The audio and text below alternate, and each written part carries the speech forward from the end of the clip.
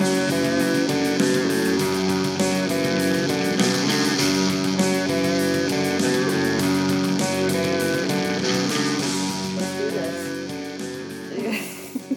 Welcome to Dead Academy Podcast. I'm Fallon. I'm Michelle.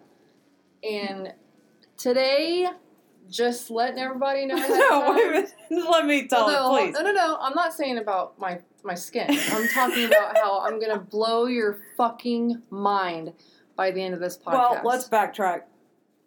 Because I can't, now that we're in this light. Oh, yeah. So, excuse me. Fallon has been doing fake tan. Spray tan. Yeah, fake spray tan. Mm-hmm. For a little bit now.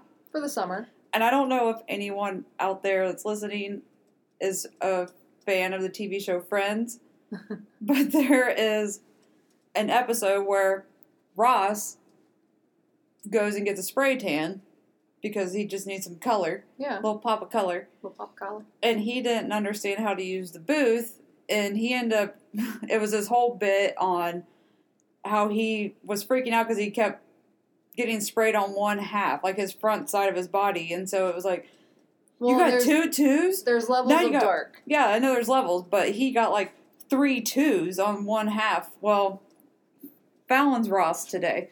Yes. And if you could see what I'm seeing right now, I don't even know if I can go this whole recording and not just laugh every once in a while because all you can see are teeth. That's it. Yeah. Fallon got like 12 threes on her whole entire body. The thing that I won't say the name of the place, but because I still love going here, I'm still gonna go. But it was a new machine that I had never used before, and I always go like the level 3 dark because I don't want to go do that every single day. So I get them darker to last longer. So new machine today. So I figured, okay, well, it's probably the same as the last one as far as positioning, and I got my level 3, but instead of it spraying me 4 times at level 3 dark with bronzers, it sprayed me 12 times with level 3 dark and bronzers. So technically, I have 3 12s. Look, the point being, long story short, she's dark as fuck right now. I am so It's just tan. teeth. It's just teeth. I look like I a burnt piece of toast straight out of the surface of the sun, or I've been living in the Caribbean. You just walked off the Jersey Shore cast. Well, I told the lady what happened because I was like, it sprayed me way too much. And she was like, yeah, it shouldn't have done that. I'm sorry. I'm like, well, can I wash this off? And she's like, just wash it off tomorrow, let the color set. So it's only going to get darker. It's 7:39, and I will be at full max color. I'm not even halfway at my dark point right now. I can't wait. In 20 minutes, I will be halfway dark. It's going to be so exciting. I will take a picture, and I will send it to you if you email us and ask for it. Because it's not going on Facebook. Oh, and you want to, because it's pretty bad. deadacademypodcast@gmail.com. Title it Ross. This is impressive. It's funny. Anyways, I just had to get that out there. I have a couple things I have to say. Well, go ahead. One, I solved the Jack the Ripper case, and that's what I'll be talking about tonight.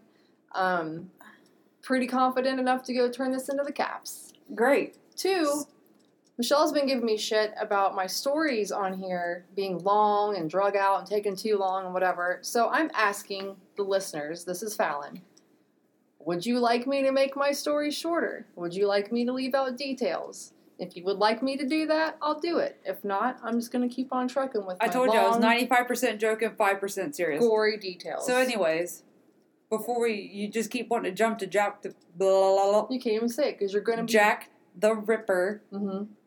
But I have no story. I mean, I have a story I want to tell you, but I have done nothing because we've been super busy. By the time you guys listen to this, our weekend will be over. But we are going to a horror movie convention. Horror Hound. And we're trying to get rich off the Rusty Cauldron products. Hey, Rusty Cauldron. I will plug that shit as many times as I need to. Hit us up on Facebook. Yeah, Rusty Cauldron. Or stop by our Horror Hound booth this weekend in Indianapolis if you're going to be there. Yeah, absolutely. Mention Dead Academy and receive a free sticker. Maybe. Yeah, we have stickers. Sure, we got something. Well, you'll definitely walk away with something. We have a table full of shit. Yeah. You won't be let down. That's for sure. Well, we should just jump right. What is that? Oh, see, it's my password. You should just go ahead and jump right into it. Well, I don't have any. This is just going off of something I've seen on TV. Okay. And it's fucked up. And I feel like I didn't need to I don't know. I don't know if anyone else does, but on Oxygen, there's a TV show called I Survived. I almost didn't make it. Yeah. It's amazing. It has everything from bear attacks, shark attacks, people surviving, everything. Serial killer, just crazy shit. And there is one episode that I watched that just, it burnt into my head. Like, it's just one of the most insane survivor stories I have ever heard. More so than the girl that in the Well, van. I mean, I don't want to, say one's more of a survivor than the other. But is it on that level? What was his name? Or her name? Mary, I think. She just did the story a couple weeks ago. The girl that got in the van and the guy cut her arms off. You put me on the spot. I can't think of her name either. It doesn't matter. You're talking about something else. Yeah. So. Jacob. Yeah, this is way more intense with graphic information. Well, I'm all about details. I will tell you, my story has, if you're squeamish, there's some parts, and I'll forewarn you before I get to it, I guess. Or just buck up and listen to it. Well, I'm trying to be... Oh, I know. Trying to cater to everyone. So, I watched an episode of I Survived, and there was a story from a survivor. Her name is Tika Adams. Holy shit. So sorry. Tika Adams. Okay. So, this takes place in D.C., and I don't, like I said, I'm just telling you that I don't have anything in front of me, people, so I don't have years. There's all kinds of shit in front of her. Yeah, a Red Bull. So, my therapy notebook. That's from last week. I know. So I don't know the date or year, I just know the story. Okay. Okay, so DC. Okay. Tika Adams, young, I think she was around 28 or 29. She was in the middle of some hard times. Like, she was staying in a homeless shelter. Damn. Just having hard, down on her luck. That's what I was looking for. And she is pregnant. And I do believe around 7.5 months. So pregnant. Yeah. Okay. And she ended up meeting, things started turning around. She met a guy. They ended up getting married. No longer homeless? No. I think they had a place on their own at this point. Good for her. But still, needing help, I do believe. The details are rough on this part, but on the backstory. But she came in contact with a woman that said her name was Stephanie. And yeah, I know some stuff. Yeah. Well, I'll leave it at that. Yeah. So she met this woman, Stephanie, and Stephanie told her that she could take Tika to a warehouse where they helped mothers in need, that don't have a lot of money, that can buy supplies for the baby and stuff. This. I've told. It's not ringing a bell. Oh, yeah, well. Okay. Will you quit fucking touching your goddamn mountain legs?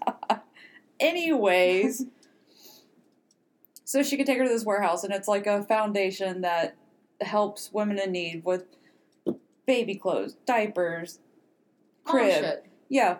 And these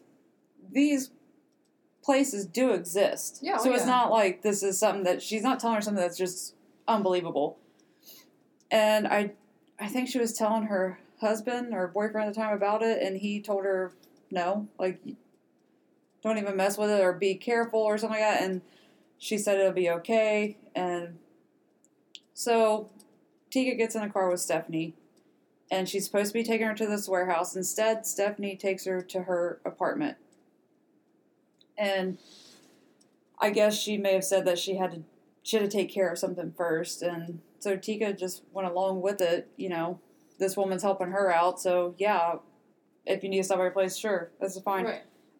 So they're at Stephanie's apartment, and she's doing stuff, and she plays a movie for Tika. So she watches a whole entire movie, and then Stephanie comes back in and plays. Are you sure we didn't already do this one on here? We haven't. And she played another movie. So, you know, a movie's like hour and a half, 2 hours long. I mean, I would have felt long before that. Played a second movie. Mm-hmm. So it's like you just don't really know what's going on. And then, I mean, just like that, I think she put a bag over her head, over Tika's head. Jesus. Or so, she attacked her. Stephanie attacked Tika. And she grabbed a, like, wrought iron fire poker thing, and she hit her at least 3 times on the head. And Tika's, like, unconscious. Yeah. Or in and out of consciousness, and probably bleeding and disoriented, whatever. And she's laying on the kitchen floor. And I might be skipping ahead or anything, but she then hears her head's covered, like she's still got the bag over her head, I do believe, so she can't see anything, but she's awake, like she's aware of everything. And she could hear Stephanie like rummaging and shit, and next thing you know, she just feels sharp pain. No. Well, Stephanie pulled out a box cutter. And this is where, so she pulled out a box cutter, and she cut her. In the belly, I'm assuming. I think on her side of her belly, or I don't remember the place, but she cut her open. And there's blood everywhere. Oh my God. And Tika can feel everything. Blood everywhere. Well, then Stephanie stops, and then she is like, you can hear her like pacing back and forth, and she's talking to God. Like, of course. Yeah. And she eventually asked Tika if she could get up and walk, because there's blood everywhere, and Tika could hear her cleaning. Like, she cut her open, but then you can hear Stephanie cleaning, which is just, she was cleaning up the blood. I mean, that's what I would do. So she asked her if she could get up because she needed to clean. Mm-hmm. And I don't think at that time Tika could, so she drug her into a bedroom that was just it had a mattress in there, and that was it. And she put her on the bed, or put her on the mattress, and then she went back in and cleaned the kitchen. Well, time is going by, and I'll just tell you, she was in that house. She was in that apartment for 3 days. Holy fuck! So, with all these things happening, I think you don't know when things are happening, but I think the first day was like her just with the movies, and then she hit her. Yeah. But then like kind of had her. So all this takes place in a span of 3 days. This wasn't like, oh thing. Shit, this happened in like 2 hours. It was 3 fucking days. So now she is on this mattress, and Stephanie comes in there, and she has all kinds of shit. She has like 2 box cutters and a knife, like kitchen knives. Mm-hmm. And this is where it gets graphic. Yeah. Okay. So, squeamish people, sorry, but I gotta say it. She takes a box cutter and a knife, and she cuts Tika from like the top of her pelvic area, mm-hmm. and just cuts up. And she's not a fucking doctor. Well, you don't cut up. Yeah, she doesn't know what she's doing, but it was like with a box cutter and like, I know what I'm talking about right now, but I'm thinking like a box cutter or kitchen knives. Yeah. That's not strong enough to get through some flesh. You need a scalpel. So it's like she's ripping her stomach open and like pulling at it. And Jacob. Yeah. pulling at it and just being forceful and just gouging and Tika can feel all of this. Like, she knows. I'm assuming the bag's off her head by now, or she would have died a long time ago. Yeah, it wasn't like she didn't put the bag on her head to, like, strangle her. It was, I guess, so she couldn't see. Oh, okay. Yeah, it wasn't like a plastic bag or nothing. Oh, okay. It was just to cover her head up, I guess. And it might be off by now. Mm-hmm. But, yeah, she cut her open as much as she could, like that. And it's crazy when you watch the episode. While this is happening, and because I Survived is the survivor telling their story. Yeah. And it's like, she's just telling this shit. Like, because she lived it. This was her fucking life. And it's like, she survived it. But when she's telling it, she's just telling it like how me and you would talk about how her day went or something. Yeah. It just, she said she remembered hearing, while this is going on, Michael Jackson in the background. Stephanie had a DVD or something. She had something playing. It was a Michael Jackson movie. And at one point in the movie, like, it's his performances. Mm-hmm. Well, that's when the music's going on while she's doing that. Mm-hmm. And when he would stop playing music, she would stop doing what she's doing, go into the living room and rewind it to go back to playing the music. For inspiration. I don't know what the fuck. But on the TV show, she's like, yeah, Michael Jackson's like, what? She just kept thinking about Michael Jackson. Like, I fucking hate Michael Jackson. But these horrific things are happening to her, and it was... I think she probably had to take her mind somewhere else to be able to deal with it. You know what I mean? Yeah. Could be. I bet she can't listen to him now. Yeah. Well, she didn't like him. To begin with, yes. Yeah. Yeah. Well, now she really doesn't like him. Yeah, and so she was telling us on the episode, and she's like, yeah, Michael Jackson. But anyways, and then goes back to what's happening to her. Right. So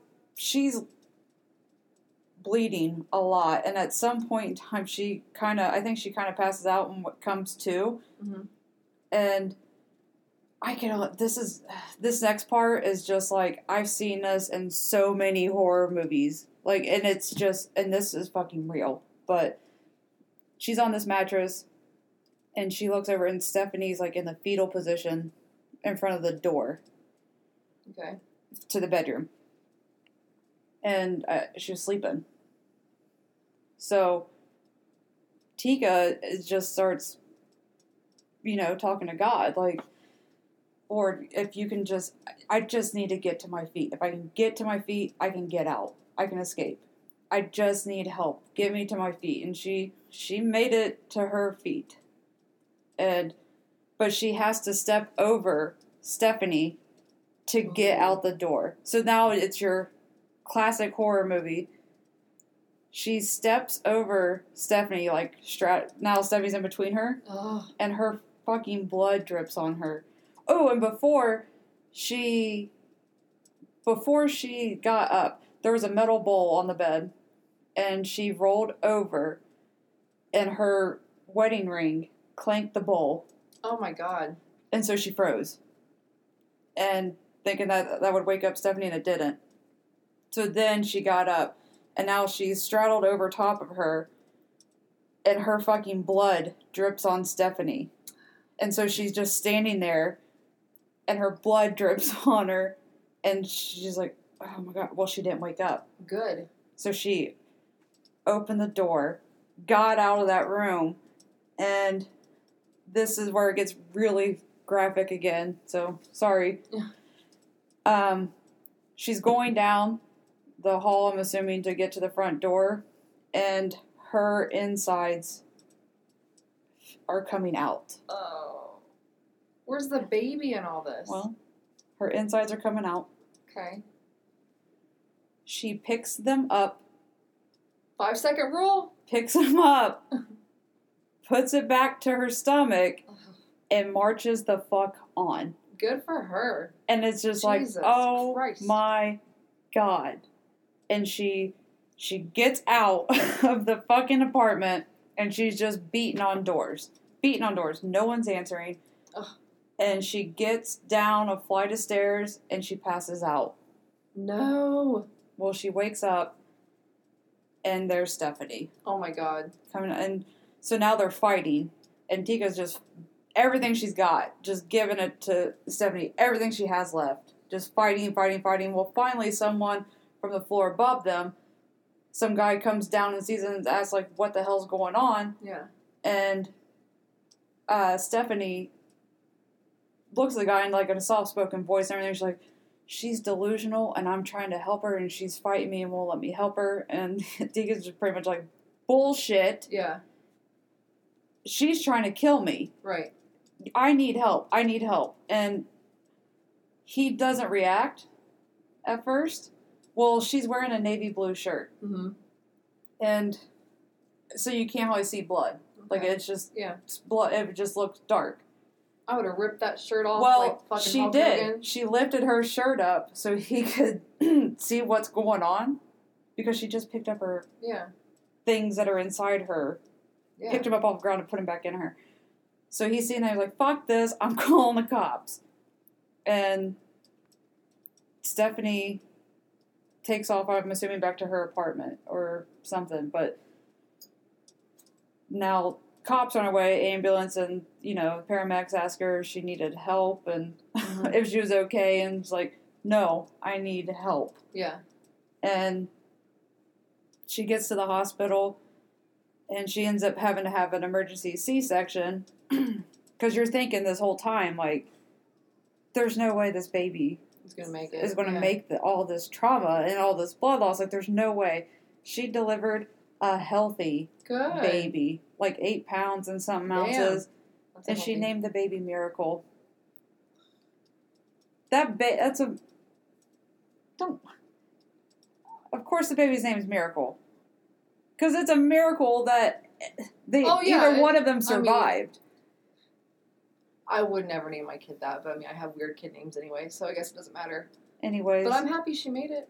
So yeah, she survived, and Stephanie's name is not Stephanie. Her name was Veronica. And I can't pronounce her last name or even begin to try, so Veronica. She did get arrested, and she got sentenced to 25 years. That's it? Well, yeah.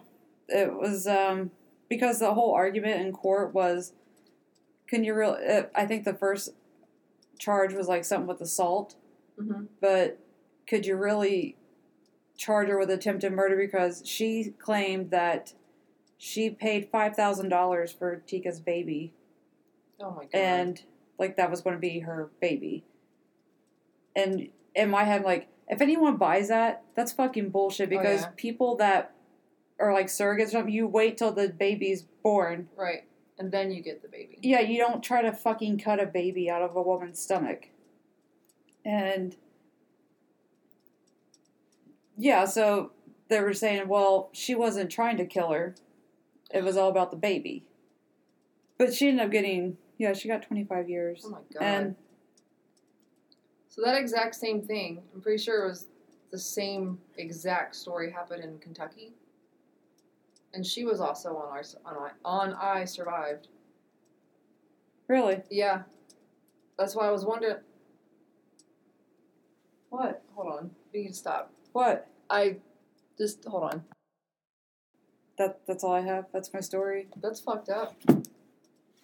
Yeah. I mean, there are so many people out there that have probably done that. I don't know. It's just, I don't know, I'm kind of like speechless. Like there's a difference between like wanting a baby and then going that far with it because you're not killing, like, even when they say that she wasn't trying to kill her, yes, she was, because her ultimate goal was the baby. Yeah. And if you have to kill her to get to it, oh, I agree. Then but that woman, Tika, is like, that is an amazing survivor story. Like, when I watched it, I was speechless. I just couldn't believe I couldn't believe the story I was listening to. Like, You're crying now. Your eyes look really watery. No.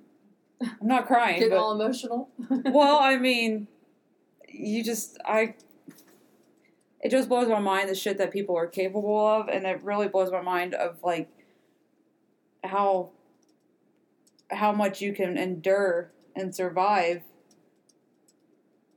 It's just... It's adrenaline. I think she was fighting for a fucking baby. Oh, absolutely. And now she has a healthy baby, and she lived, and Watch that bitch end up getting paroled. Her mugshot, she looks crazy. Pull it up. I'm wondering if that's the same story I was thinking about, but I just got the area wrong. I don't know. But yeah, if you have not seen the show I Survived, you should definitely check it out. It's incredible. And it's... What channel is it on? Oxygen. Oh, I don't have cable. I don't either anymore, but... It's just something I've seen, and I'm just like, yeah. Well, what's that thing that Cody had? Is it called Kobe or Cody? Sling. Sling, okay. I do have that now, but I don't know if I don't know. I'm not home long enough to watch TV. I think we have it, but I don't have her password anymore. So we don't have that. So yeah, that's my thing, since I've had zero time to research anything, so. Pretty good going off memory. Yeah. She really did have zero notes in front of her. I just didn't even look on her phone until the very end. Yeah. Well, good job, buddy. Well, thanks. Yeah. I mean, that's... Let me get a drink before I start mine. That's what I got. Next week I'll have... Well, next week's Friday the 13th. Yeah. That'll be a good one. Yeah. Hell yeah. But I know we're just going to get right into this because Found's got like fucking 27 pages of notes. No, I don't. Are you not even like the least 27 pages. 27 pages, people. It's not true. Yeah. All right, are you ready? Get into it. Okay, so you guys, I solved the Jack the Ripper case. I did. Okay, so I'm just gonna... Before I start, I do have to let it be known that this is over 100-year-old case. Like over 135 years old.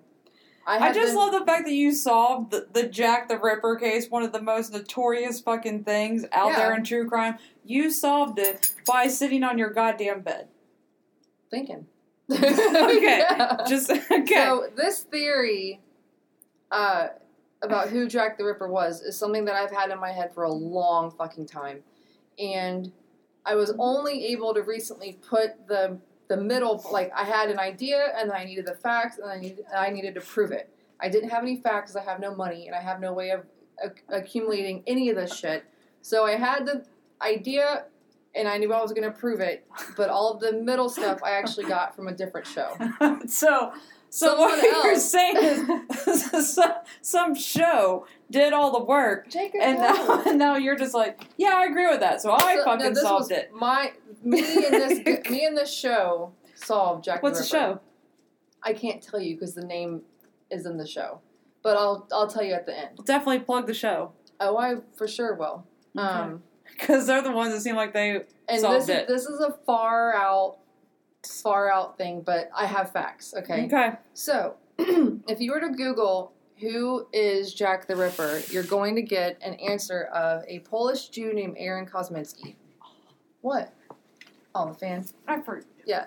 Aaron Kosminski is not Jack the Ripper. And I know everyone's like, oh, yes, he is. Yes, he is. Yeah, that's fine. Yeah, he is, because his DNA was found on a shawl from one of Jack the Ripper's victims. And they DNA tested it, and I guess it came back that it was sperm. Well, the lady that it was found on was a sex worker. So, of course, she's going to have some jizz on some of her clothing. Jesus. Shit happens. So, that ain't him. Aaron Kosminski, you're not Jack the Ripper. So, I'm going to jump back and forth. Well, before you do that, yeah, we apologize for the first half of this show because it was a fan on. It's going to sound weird, but now it's going to be better. Yeah, the fan's off. Okay, so I'm going to go a little bit. I have too many notes to be able, or there's too much to this story for me to tell you guys everything. So at the end of the show. I'll give you the name of the show and stuff that you can look up to get the like details. But this is what I could fit in this podcast right here, right now, because Michelle's pressing me for time. So, Jack the Ripper wow, I already fucked it up. I put 1988. So when I was 4. Wait, I was 5. Yeah, I was 5 years old. So got that one wrong. In 1888, in Whitechapel, London, 5 women are found butchered in the streets. They all had their throats slit. 2 had their uteruses removed. And so the killing started on August 31st, 1888, with victim 1 being Mary Ann Nichols. And it ended on November 9th, 1888, with the victim, the most horrific fucking crime scene ever, Mary Kelly. Mary Kelly was killed in her little lodging room. So the person that killed her was able to take their time with her. Mm-hmm. And contrary to popular belief, everyone's like, oh, Jack the Ripper crime scenes, they had blood splattered everywhere. They didn't. None of except for Mary Kelly, most of the blood was found in puddles underneath the body, as opposed to, you know, how you'd get like that blood splatter from bringing your arm up or something. So cast off. Right. So these victims were found basically operated on. Okay. So very, very horrible, just graphic cutting and dissecting people, but it was not a violent thing. It was almost scientific. Like a doctor. Right. Definitely a doctor. The blade that was used to kill these women in Whitechapel was, I forget the length of the blade, it was like 7 inches long, skinny surgical knife. Like not serrated, just very thin. So victim 1, Mary Ann Nichols. Victim 2, Annie Chapman. Victim 3 and victim 4 happened on the same night, but victim 3 she only had her throat slit, and then whoever Jack the Ripper was took off. The victim's name was Elizabeth Stride, and then shortly after her down the road was Catherine Eddowes. She was completely mutilated, almost as if that person was making up for lost time. And then, of course, Mary Kelly, found November 9th, 1888, mutilated beyond recognition. They were only able to identify her by her eyes. Wow. Everything else had been completely cut, flayed. Well, how did they ID her? Friends, and, I mean, that was her apartment. Oh. That was her room. Body parts were found next to her bed, and like I said, she was killed in private. So I think that the guy who was Jack the Ripper is a Chicago man named Herman Webster Mudgett. Okay? Some parts of this story might sound kind of familiar, so I'm kind of going right into the timeline of this guy. So Jack the Ripper's killings it was a very specific style. Throats cut, completely mutilated, usually organs missing or at least taken out and put on the side. Yeah. A complete dissection. So, I'm just going to call this guy Mudgett. He left Chicago and boarded a steamer for London in March of 1888. So, back then, to hop on a steamer, and go from New York to London, it would take you between 4 to 9 days, depending on what your ticket price was. Mm-hmm. So that would give him time and plenty of time, to be in Whitechapel at that time. And then he arrived back, like it was found on, I can't think of the name of the things, like login sheets. Like when you leave the country and then you come back, you have to sign. Oh, so, okay. Yeah, he was, they found that Mudgett had arrived in the U.S. on December 3rd, 1888, right after Mary Kelly was found. And so on November 9th, 1888, that was the last bit of the Jack the Ripper murders in Whitechapel. Okay? So now starts a bunch of Chicago murders. Let me see. And then, so women start showing up, mutilated, murdered, missing, whatever, in Chicago, which is a pretty rough part of the U.S. anyway, but at that time it was especially, rough. So a woman named Carrie Brown was murdered in New York in a hotel, strangled and disemboweled. Police said that this was clearly the work of a Jack the Ripper type killing, although they at the time were like, well, Jack the Ripper is in London, he's not in the U.S. So hold on. Carrie was also a sex worker. The body looked like a cadaver on an exam table, completely opened up. Mudgett was placed in that same city in New York during that exact time, according to local records and sales of arrivals. What the hell is he doing just traveling everywhere? He is a scam artist. And I mean, like, down to his fucking death. A complete scam artist. Okay. He scammed everybody out of money. He never paid for anything. Everyone else always paid for his shit. At the end of his life, the city of Chicago had 60 lawsuits against this guy of just scamming and swindling. So he just travels and rips people off. That's all he does. But he was primarily in Chicago during that time. So both killers, Mudgett and Jack the Ripper, both operated in secret and both in darkness. So, you know, everyone that was killed privately. Well, yeah, you're going to need some time. You're going to need time. And that's the other thing. Jack the Ripper, he's not going to have time to rape somebody. You know what I mean? Mm-hmm. When you're there to cut someone open, you can jerk off to that thought later, but like right now, you got to get that person open. There's no way that Jack the Ripper raped any of these women. There's just no way. So that's why I was like, no, that Aaron Kosminski guy, so what? That doesn't prove shit. Right. So, here's another thing. Again, I'm just kind of jumping right ahead. So, letters from Jack the Ripper were actually written by an American. The people that have the actual Jack the Ripper letters, they're like stored in the safe somewhere in this like very private museum, I think in London. They actually took those letters to a forensic linguist that analyzes handwriting and language. Yeah. So they were not written by a British man at all. I mean, how can you tell? Because due to the language in the letters and the handwriting. So do you remember me telling you, like, my family from London, how they talk weird?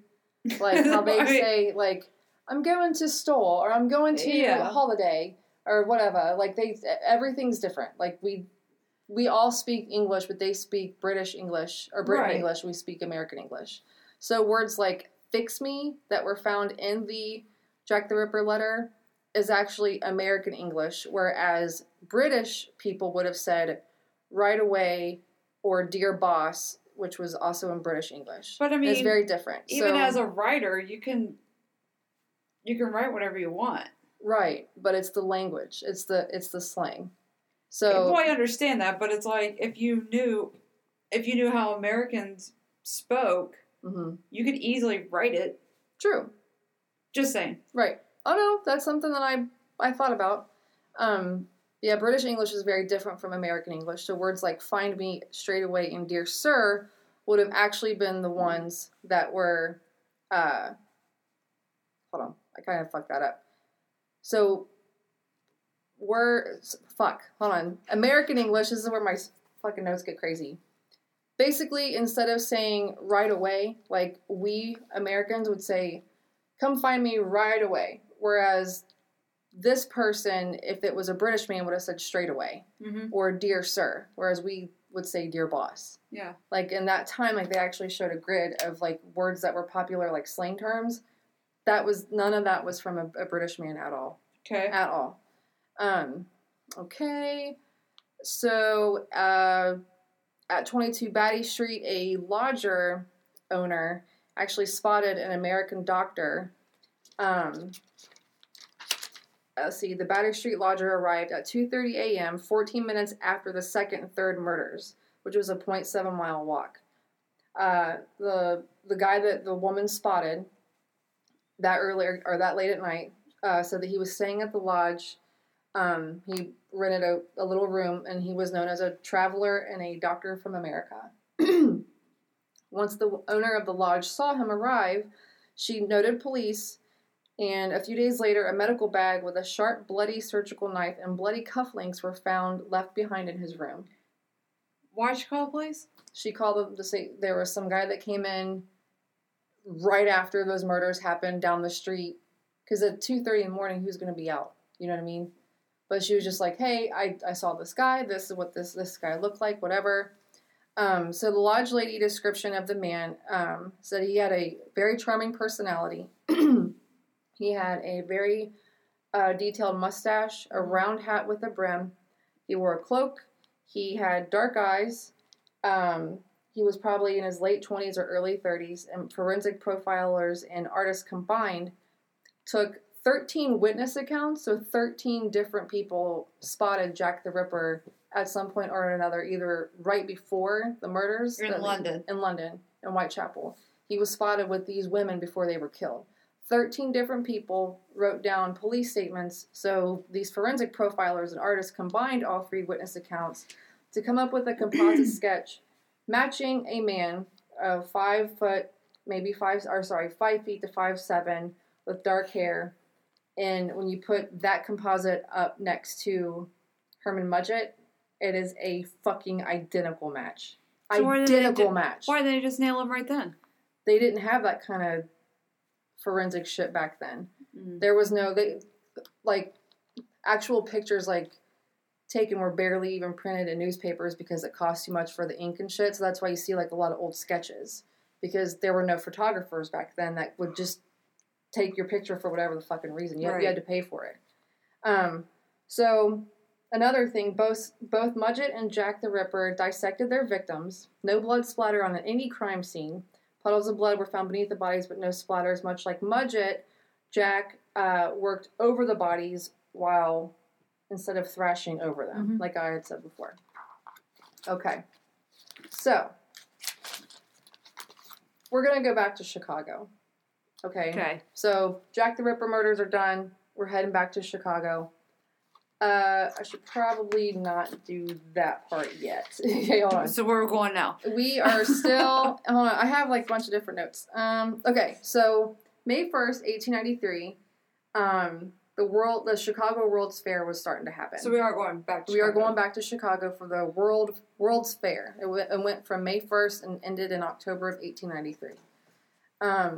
During that time, 27.3 million people came to that fair, and that's impressive. Huh? That's impressive.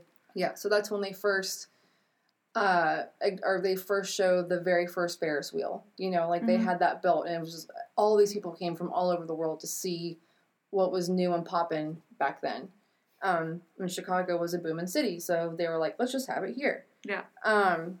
So 27.3 million people were at the fair, and over 1,000 people went missing after it was done. Huh? 1,000 people were missing, and they have not been found. I mean, Chicago is still one of the most dangerous cities in America. Yeah. I've been there twice. Ain't nothing great about it, except for the art museum. So, this was the first time that Chicago and the world actually got to see the electric light bulb made by Tesla, who was outbidded by Thomas Edison. So it was Tesla's 100,000 light bulbs that lit up the city and was nicknamed the White City because of all the light bulbs. I didn't know about that. Interesting. Yep. So over 800 missing women go missing per year in Chicago. And at that time, their throats had been cut, and police all ruled those murders as suicides because... Hold on. Yep. 800 women got their throat... Did I hear you right? 800 missing women per year in Chicago. And they all have their throat cut. I don't know about all, but I just put throats had been cut. So yeah, probably. Their throats had been... Overall, 800 missing women go missing or whatever in Chicago per year back then. I'll just say most of their throats, because I don't know for sure. Most of their throats have been cut, and police actually ruled those as suicides rather than murders because suicide, when they were, the media was telling the locals, because back then it was just newspaper, they said that all these women cut their own throats because the style in which they were murdered was actually very, replica of Jack the Ripper, and they didn't want to say that we might have a possible Ripper killer on our hands in Chicago.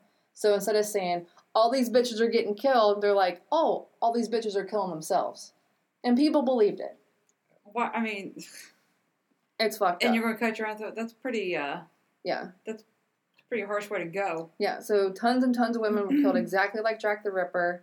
And police actually said that this is him, but they just weren't able to prove it. So again... Did he ever write letters? I mean, in America? If there were some that were shown up in London, is there any that's in Chicago? Yes. Okay. I'm going to get to that too. Okay, so this is where it gets, crazy. All right, so during that time at the World's Fair, our boy Herman Mudgett was like, you know what? I'm going to make a fucking mansion, and I'm going to put some stores in it, and I'm going to let people rent out rooms for this mansion. So, this mansion has claimed over 200 people, but the numbers could be in the thousands, okay, of how many people died in this storefront mansion. So, it was constructed. It is, I mean, if you want the address. Well, I mean, I just don't understand how, if all these people die there, why don't they, I don't know, do something about this guy? I mean, maybe. What the fuck? Yeah. So, again, after the Jack the Ripper murders stop, that's when the Chicago murders pick up. Mm-hmm. So Chicago murders start, and then the second that, like, the timeline where the Jack the Ripper shit happens, Chicago murders stop altogether, and then when he comes back from London, they start happening again back in Chi-Town. So, yeah, Mudgett, let me go back over here. His mansion. It was constructed by multiple contractors, so no one was actually able to notice the deranged structure of the building. So you basically be like, okay, you build this set of steps, okay, you're fucking fired. Okay, now you go over here, you and your company build these 3 rooms, okay, you're fired. He actually never paid a dime for this mansion. The people that, he swindled people into providing him with work, labor, utensils, tools, promotions, everything. And then the ones that paid for it are the people that went there and ended up being killed. They went there to get their money, or they went there to stay during the World Fair, just to this like hotel. He had all these rooms that were open, and basically the people that paid to stay there, they never left. He killed them. I mean, that's how you have to get rid of them. Yeah, I guess. So the first floor was constructed of a jewelry shop, a blacksmith shop, a pharmacy. There's a couple other like little things out in the front. The second floor contained a blind room where once you would go in, there were no lights. It was just he left you in complete darkness. There was a trap door leading to the basement. You basically walk in, you step on this thing, you fall all the way down to the basement, you die. So it's like like before H.H. Holmes. Right. So there was a room of 3 corpses. I don't know what that means. There was a hanging secret chamber. So there was a room where you would just walk in and then step on this thing and then, whoop, there you go. You're fucking hung or hanged. That's insane. The dark room, there was an asphyxiation. Wow. Asphyxiation. There it is. Asphyxiation chamber room and that actually ended up being the 3rd floor, where, you know, you would just be in this room and then it was just like a carbon monoxide death. So you would actually hope to get the gas chamber room because it was painless, and he did it at night. And if you were able to make it out of the gas chamber room, you were led into a hallway that was just a maze. You couldn't get out of it, you couldn't breathe, and you would just die in complete fucking panic. So that's awful. There was a death shaft where basically if you had one body and needed to go grab another one, just shoot it down the fucking laundry chute that went right down to the basement and just dumped all these bodies down there. The maze was made to be disorienting, to cause a panic right before you die. There were bathrooms on the 2nd floor, and last but not least, there was a brick wall room with 5 doors and no way out. It was just brick walls. Why do you need bathrooms if you're killing everyone that comes in there? Well, he's got to pee. He's got to find a place to poop. How does someone get away with this? I mean, because Jesus. He's a swindler. So yeah, the 3rd floor later on ended up being apartments, but they were gas rooms that were lined with asbestos to soundproof the room so no one could hear people screaming. The basement contained a complete open floor plan with a lime pit, a crematorium that was for a single body crematorium, a slaughter table, multiple acids that could be used for dissolving a body.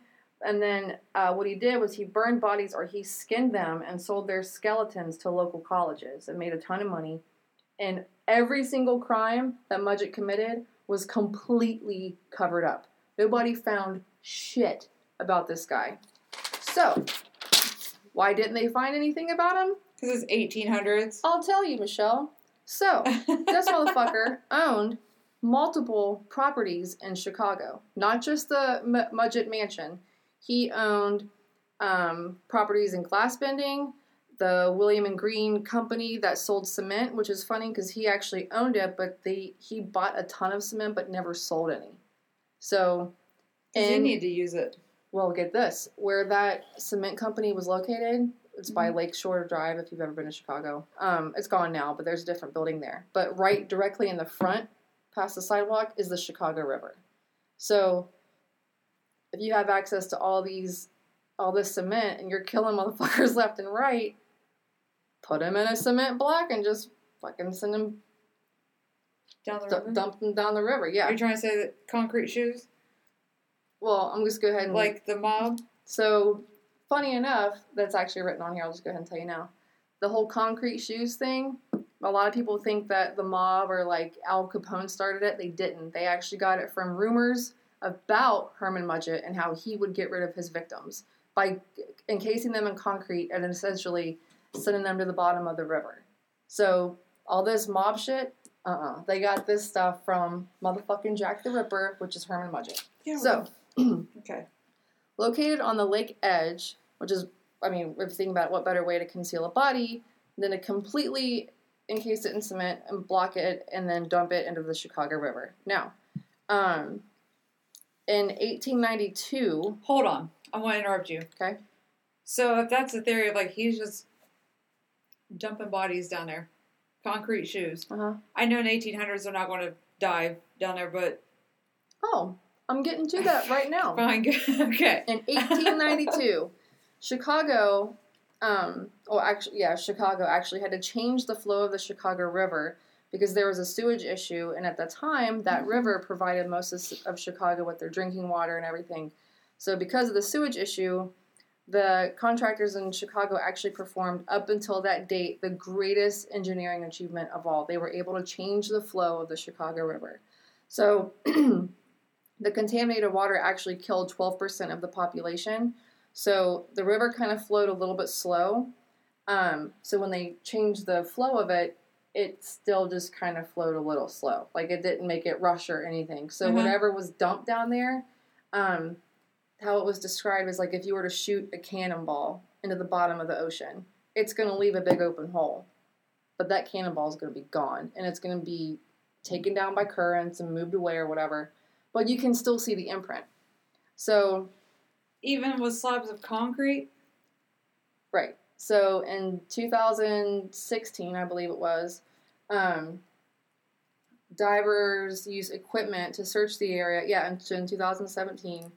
And divers found multiple, like tons and tons of imprints on the river floor indicating cement dumpings that were the size of a body.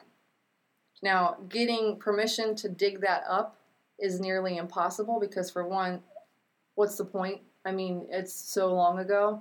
And two, getting down there and digging under with the river flow and out in the current and everything, just the way that it's built, like Chicago's built around the water, it's dangerous. If you disrupt the bottom part, it could fuck everything up. So no one will ever be allowed to bring those cement casings up. But they're down there. You can see them on fucking sonar. They're down there. That's insane. Yeah. Okay, I already said that. Hold on, let me go back here. I already said that part 2. Description of the man. Got that. I'm so sorry, you guys. I'm trying really hard to... So what happens when you have 27 pages of notes? Well, I took them in different settings. So I think that's all I took. I think I'm missing a page somewhere. But basically, I'll just get down to the bottom basics of it. When you put this all together, Jack the Ripper not being a British man, being an American, it was proven with handwriting analysis. It was proven by the way, the style of the writing had changed within 10 years of the notes that were compared. So, I mean, everyone's writing can change. Yeah. But between the description of the witnesses put together with the forensic artist, the forensic research and shit with, I said a brain fart, with the handwriting, the timeline of Herman Mudgett being in Chicago and then not being in Chicago, he actually there's proof of him going to London at that time for the murders, and he came back, and then Chicago murder started up. Also, this is like the last two things. Years ago, like Herman Mudgett, like one of his properties, someone had moved into it and found a box of stuff.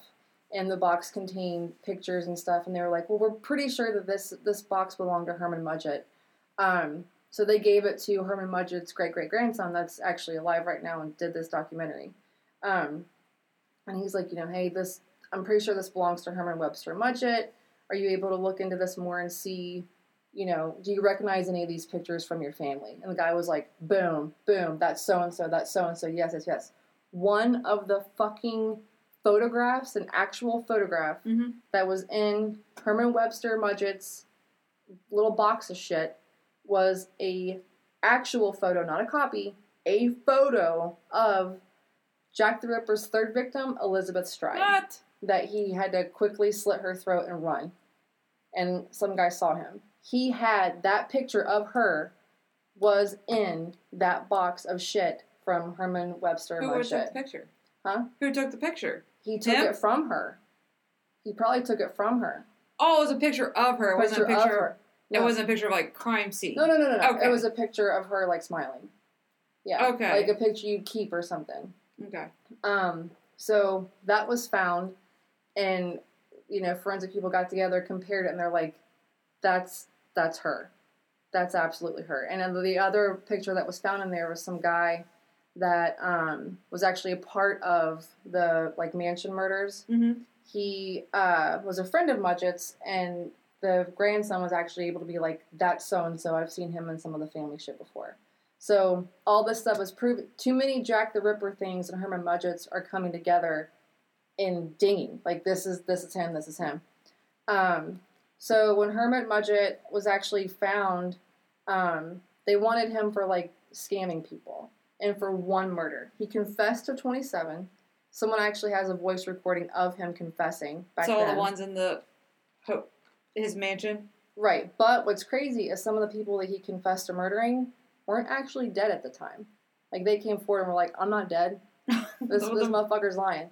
So his actual murder count could be between 200 and somewhere in the thousands. Like, everybody he met, he swindled and he conned and he got money from, and then he would kill you and take a life insurance policy out on you, befriend you really, like you would be your BFF, and then he'd kill you and then cash it on the insurance policy and move. Then he'd go somewhere else. That's what he did. So after he did all this, he was finally caught because someone had suspected him of murder, and they were going to hang him because they found one human bone in the basement of his little torture shed. They found a human bone, and on that they were able to hang him. So before he died... How would you slip up and do that? In the crematorium. Oh. They went through and sifted through dirt, and they were able to find a bone. Wow. And then put together that, like, he sold, 200 skeletons to this fucking college. And then they checked them, and they're like, these motherfuckers are real. Like, these aren't, handcrafted skeletons. This was someone's these are real bones. So they go to hang him. Well... Before they hung him, they actually paid him $7,500, which is fuck ton of money. Equal to $300,000 in today's money. Wow. To write out his memoirs of his confessions. So he did that. Did he confess? He confessed to 27 murders. None in London. He didn't really specify. The only thing that he said that he really did do was he killed this woman named Minnie, and he felt bad about that because he thought that he loved her. So, before he dies, he said, when I die, I want you to bury me in this very specific way. He bought 2 plots of graves, which is weird. Why would you why would you buy 2, not 1? No. He bought 2 side by side, but he wanted to be buried in the middle of those 2. Oh, sorry, in the middle of those 2. And he wanted to be buried 10 feet deep and encased in concrete. Why? Because he didn't want people robbing his grave and doing it wrong and, like, imperative things with his body. Oh. So, because it was his last wish, they were able to do that. However, in 2017, when people went to dig him up to verify if it was actually his body or if he had faked his death, because there was a rumor of a curse in Chicago after they hanged him, every fucking person that was a part of getting him arrested mysteriously died within a few months of that trial and that execution. Every single person. So in the 1800s, we have the judge, the jurors, everybody got killed. So they're like, oh, this is the curse of Mudgett Man, whatever. So they're like, let's go dig him up. Is he even in there? They get down 8 feet. They find some concrete. So they're like, oh shit, like he really did get buried in all this like cement. Well, it was also the cement that his company provided. So it was his fucking cement. They break through the concrete. They find a coffin. And guess what was in the coffin? Nothing. So they keep digging because they weren't at 10 feet yet. They were only at 8, and his request was 10. So they keep digging. They find another line of wood. They bust through that. They keep digging. Then they have anthropologists on the scene, fucking grave dig. Like, everybody's there. Like 2 years ago. 2 years ago. Okay. They bust through the bottom of the wood. There's another line of fucking cement. So they break through that, and they, based on how you would bury a body, like the head would be at the top, obviously by the gravestone, which there wasn't one, and the feet towards the bottom. They broke open through another casket, and they were able to find his skeleton. So they pull of him of Mudgett. So they pull up the entire skeleton, lay it out on this slab table at the anthropology office, and while they did that, they took DNA from the skeleton and compared it with the grandson who was alive. Yeah. And that really was him. Like, the guy that's buried is Mudgett. So, well, I mean, he didn't fake his death, whatever. He just wanted to make sure that nobody could fuck with his body once he was dead. Turns out he was actually 5'6.5", so a half an inch taller an inch taller than I am. Yeah, he was hanged. So, that is all I have on that, but just in case you were wondering, the name Herbert Webster Mudgett is actually the birth name of the real guy behind all of this crazy shit, H.H. motherfucking Holmes. What? Hold on. Say it again. Hold on, you have no idea. I feel like I just came all over this chair. I said all of that in like one breath. Well, Mudgett, Herman Webster Mudgett is the birth name of who we know as H.H. Holmes. H.H. Holmes was his alias. What? Yes. Bullshit. Yes, I swear to God. I don't have a mic to drop, so I just dropped the pen. Like, boom. H.H. Holmes is Jack the fucking Ripper. If you don't believe me, look more into it. I have had this theory, you guys. I'm 35 years old. I think I learned about H.H. Holmes when I was like, 15. And I learned about Jack the Ripper when I was like, 4. And I was like, I'm going to solve this case when I get older. And that I was probably, 17 or 18. I'm like, I bet that motherfucker was Jack the goddamn Ripper. Because it makes sense. But I have no money. I've never been to London. The family I have over there, I don't ever talk to them. I have no way to prove it. But this is my theory. And then I'm fucking around the other day when I was sick. And I was like, I'll get on fucking Amazon Prime and I'll watch this show called American Ripper. And god damn it, if those people weren't like, so we got a theory on who Jack the Ripper is and I'm going to prove it to you. H.H. Holmes is my great-great-grandfather. And I'm like, oh, what? No. I'm watching all of this. And I just powered through it and I'm like, yes, fuck yes. Like they paid $64,000 to have a forensic linguistic person or handwriting analysis guy work on this. $64,000. I'll never see $4,000 in my life. So, H.H. Holmes is Jack the Ripper. Look, I was listening to this whole story, and I'm fully interested. I had no idea that's where it was going to go. Like, none. You know how hard it was to say midget mansion instead of the fucking murder castle? Everything in here I had to switch up. Well, I just said earlier in that story, I was like, it sounds like H.H. Holmes. I know, I'm like, I know, right? Because it is. Well, no, So what's the name of the show again? Oh yeah, the name of the show, you have to watch it, you guys. It's this guy named Jeff Mudgett, who is the great-great-grandson of H.H. Holmes / Jack the Ripper, and it was actually his theory that Jack the Ripper was his great-great-granddad, H.H. Holmes, which was my fucking theory as well. And the show is it's on Amazon Prime, and it's called American Ripper. And for some reason, it only has 3 stars, and it needs to have 300. Because I was sitting there like, that's right. I fucking knew it. That's right. Now check the goddamn handwriting. Ooh, boom. What about that? Ooh, what's up with that picture? That's right, because it's motherfucking H.H. Holmes. I knew it. So, yeah, I hope I told it okay. It was really hard for me to, not be like, oh yeah, H.H. So I was like, Herman Webster Mudgett. So, even over here, I had to write it. Mudgett Mansion. It wasn't. It's a fucking murder castle, which is located, you guys, at the corner of 63rd and Wallace Street in Chicago and Inglewood. And I've been to Chicago and could not get anyone to take me to that area because it is now the Inglewood Post Office. But if you're looking at the post office, to the left, there's a parking lot with 2 trees.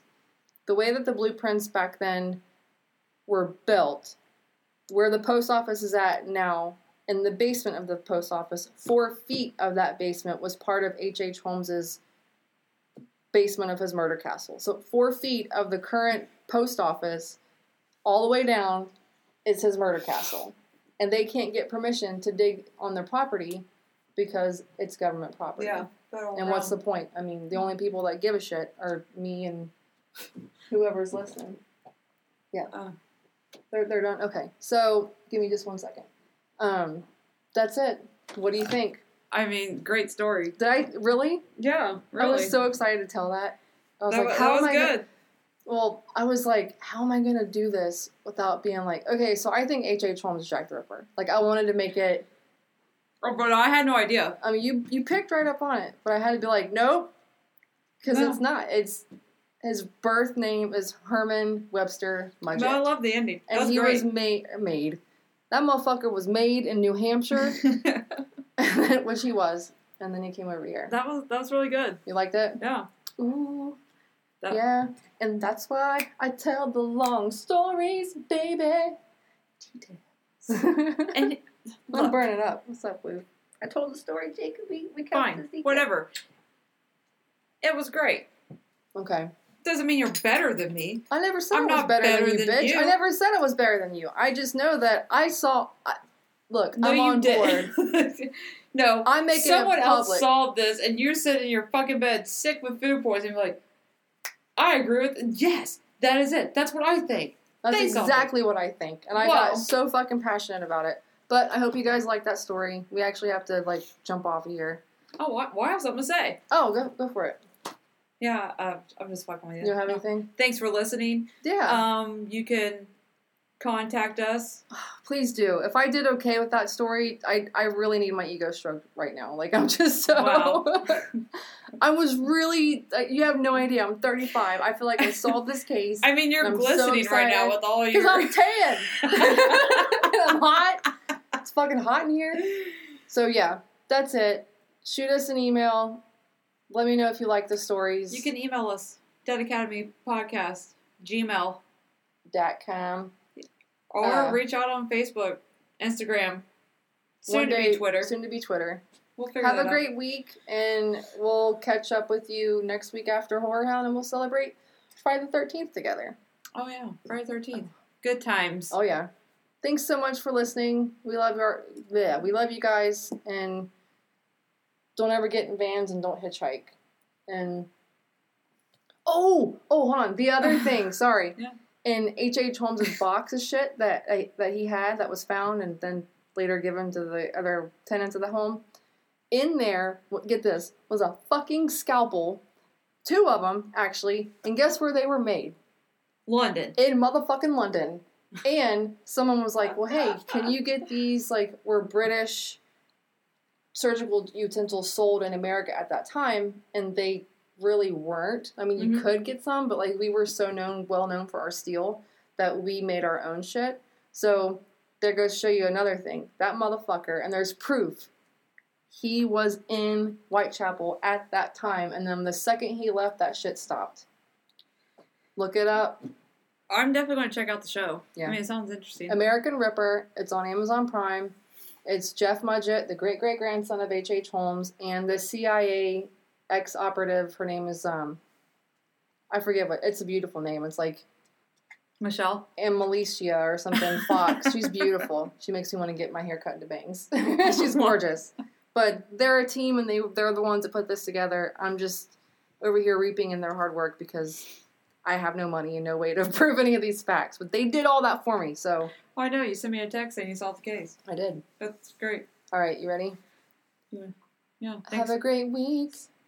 Thanks for listening. Thank you so much for listening. Tell your friends. Keep listening. Don't stop. Tell your friends because your friends don't. Yeah. Because your friends don't know us, and therefore they might have other friends that might have friends. Others don't know others, so keep informing others so the others know us. Right. If you catch my drift. And have a wonderful weekend or week. This is have a wonderful week. Signing off. You want to say see ya? I thought you were going to say bye. Later. See ya.